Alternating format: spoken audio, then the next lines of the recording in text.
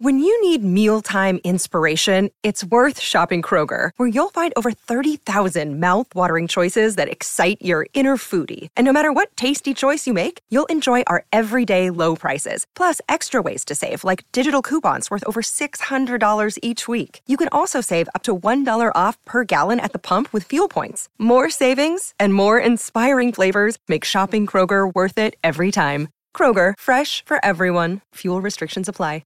Remarkable day of Test cricket out of Nagpur. First day, first Test. Didn't disappoint from the opening ball of the day right through to the completion of day one. Adam Collins and the team here on 11:16 SEN have broken all sorts of listening and contribution records across all the platforms nationally.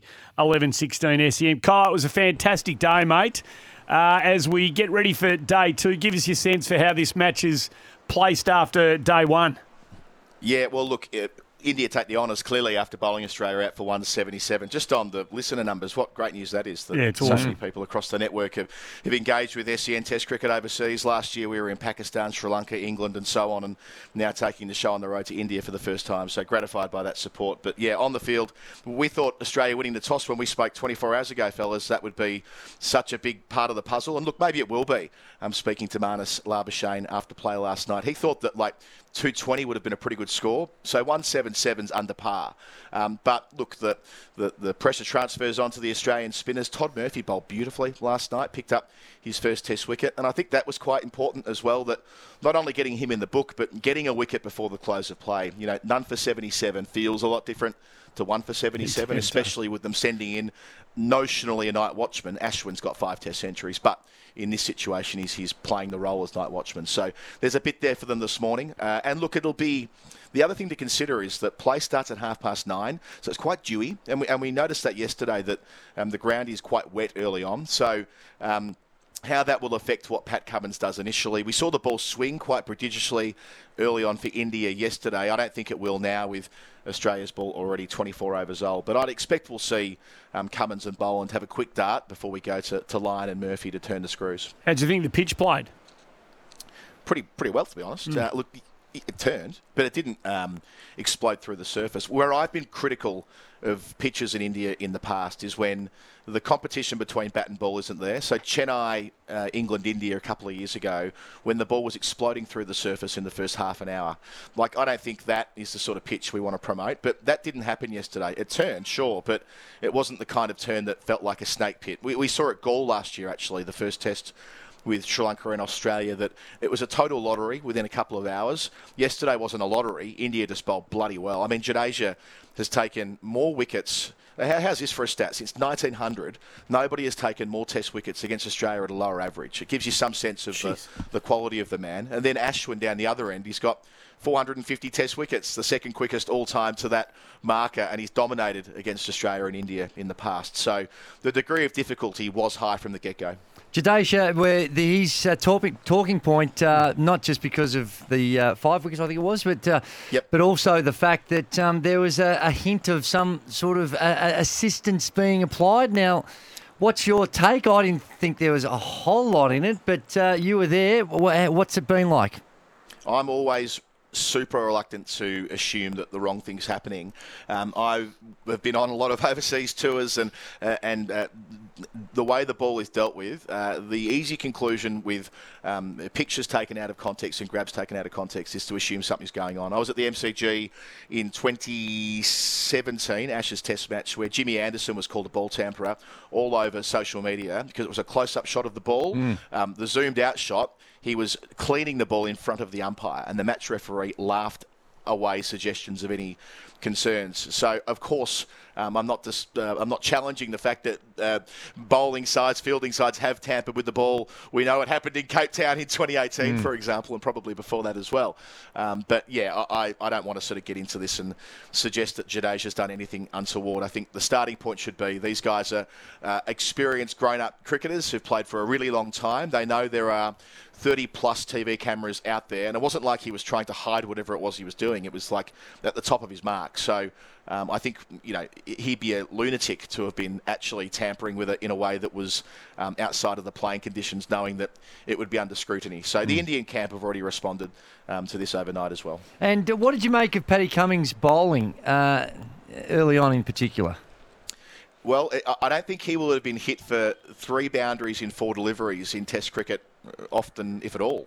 The fact that it was 4 balls to start the innings made it all the more striking. 2 glorious clips through mid-wicket from Rohit Sharma, the Indian captain, who was in sparkling form. He's 56 from 69 deliveries, 9 fours and a 6 over long on before the close of play. And Rohit in great touch. He's known for being such an aesthetically pleasing batter. They've made him captain last year. He's quite experienced. He's 35 years of age now. He was born in Nagpur. He made a century in Nagpur the last time India played a test here in 2017 against Sri Lanka. So he's a serious adversary for Australia, make no mistake. But yeah, I think Cummins would want 2 of those balls back, half volleys on middle stump and middle and leg, the type of delivery that Rohit Sharma's got to put away. So look, Cummins, 4 overs, none for 27, doesn't look too crash on. But if we know anything about Pat Cummins, is that he doesn't bowl 2 bad spells in a row. Colin, just back on the Jadeja painkiller, lotion, ointment, whatever it was, how much coverage does that get domestically? Oh, it will, but, like the tit-for-tat stuff, Murray, like the Australian pundits respond, or what is seen to be foreign pundits responding, whether that's accurate or not. Then the Indian pundits respond to the Australian pundits. It just becomes this Twitter spat. It's usually fairly ungratifying or undignified, some of the ways in which it's dealt with. Look, again, I don't think there's anything really in this. If there was something in it, we'd know about it. That's the other thing, right? So Andy Pycroft, the match referee, he's overseen 90 test matches. If there was anything going on at all, I guarantee you Jadeja would have been in front of the match referee last night and we would have got a communication from the ICC this morning. None of that's happened. So I reckon that there's a lot of air in this, and, there are... I get why media organisations are incentivised to put out leading clickbaity type headlines on stories, right? I get it. Yeah. Clicks are power. I'm not disputing that. I understand how the business model works, but when you step back from the flame, it becomes something that doesn't have a lot of substance most of the time. I was in the car driving home from yesterday's show when the teams were announced, and great news for Todd Murphy, and it was terrific to see him acquit himself, really competitively and pretty well. But Travis Head was the one that we're still grappling with, and you tried to explain perhaps the thinking behind it all. How's it settled, 22 hours later? I'm kind of gutted for Trav. Yeah. He's a great kid. He's not a kid anymore, is he? He's like 28 or something. He's a great fella. And I know that he has been quite insecure when it comes to selection in the past. He was dropped at the Oval in 2019 for that final test match after all the euphoria of retaining the Ashes in Manchester.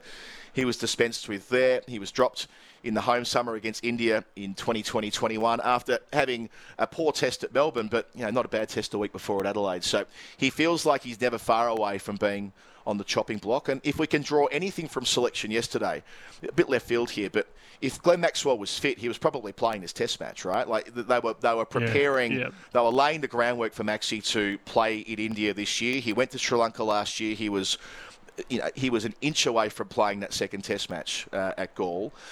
He was going to play Shield games before, of course, he broke his ankle. He was going to be playing Shield games, Australia A games, Tour games. He was going to be set up to be ready to roll for this series. So maybe the thinking with Head, this is what I was trying to get at yesterday, was that they'd actually made a call on this a long time back to go horses for courses.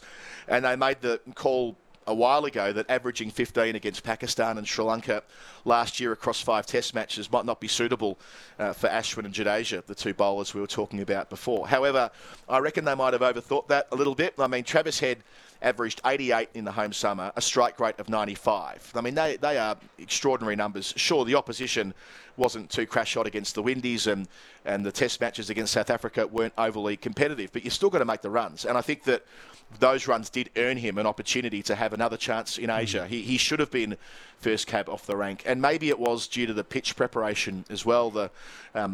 the pictures that Barat snapped a couple of days ago where we saw one side of the pitch watered and the other not, the impression we got was that was set up for Australia's left-handers to be under more pressure. And maybe that's the way the surface will mature over the next couple of days. But there was really no evidence of that yesterday. So, it might have been the case that a combination of head in Asia last year and what they saw with the pitch, they thought one more right-hander in Hanscom could have been a better balance. And to be fair, Hanscom batted nicely yesterday. When they needed him to counter-attack after they lost 2 wickets in 2 balls, he was able to do that. When they required him to consolidate with Alex Carey, he did that as well. He did okay batting with the tail, and then it all sort of fell away. But his 31 in a low-scoring game was probably worth a lot more than that. So it's not really about the person they went to in Hanscom. It's more about the procedural fairness of Travis Head being dispensed with after such a wonderful home summer. We're a little under an hour now away from handing the reins back to you guys over there in Nagpur, mate, so we can't wait to see what day 2 dishes up. It's uphill for the Australians after the opening day, mate. Good calling. Thanks for joining us again today. No worries at all. The good news is the commentary box won't explode on us today. There'll be no power shortages. We won't lose our internet connection. I have faith. Good, man. We'll keep our fingers crossed and go light a couple of candles for you just as well. Adam Collins, part of the 11-16. Yes, sir. Oh, well, 1 or 2 little, sort of teething issues. That's no good. No. Well, you know how it works. You're a believer in technology, and sometimes it just lets you down. Right. Every now and again. Okay. Hey, before we get to the news, Basil's in Coburg. Baz, why have we got you on the line, Shags? I think I might have heard the secret sound. Well, Baz, you're 100% correct. You did, Happy days. This little competition we're running, is it a competition? It's not really a competition anymore. It's just an integral part of our show. Well, Baz, you should consider yourself very lucky because you were first on. We had a full book bang of callers with the little secret sound, and you've picked up, for your effort, a $50 La Cabra voucher. Nice. The goat of Melbourne Mexican food, La Cabra. Gee, I think I might go to La Cabra tonight. Why not? I like a bit of Mexican. You deserve it after your shift yesterday doing both NBL finals. I like the line of length Mexican. I don't know how you got from to Melbourne to Cairns for the second game so quickly. We just we teleport. Sensational. We teleport. That's great. But La Cabra, you should. You don't do any of that either. You should head there. You should head there. You don't do it? Let's get Andy, you don't do it with the cricket. You don't do that, do you? Maybe you should just change the commentary tones, that's all. Let's get to the news. Just had a whack at your cricket commentary team. Let's get to the newsroom, shall we? Whooshka.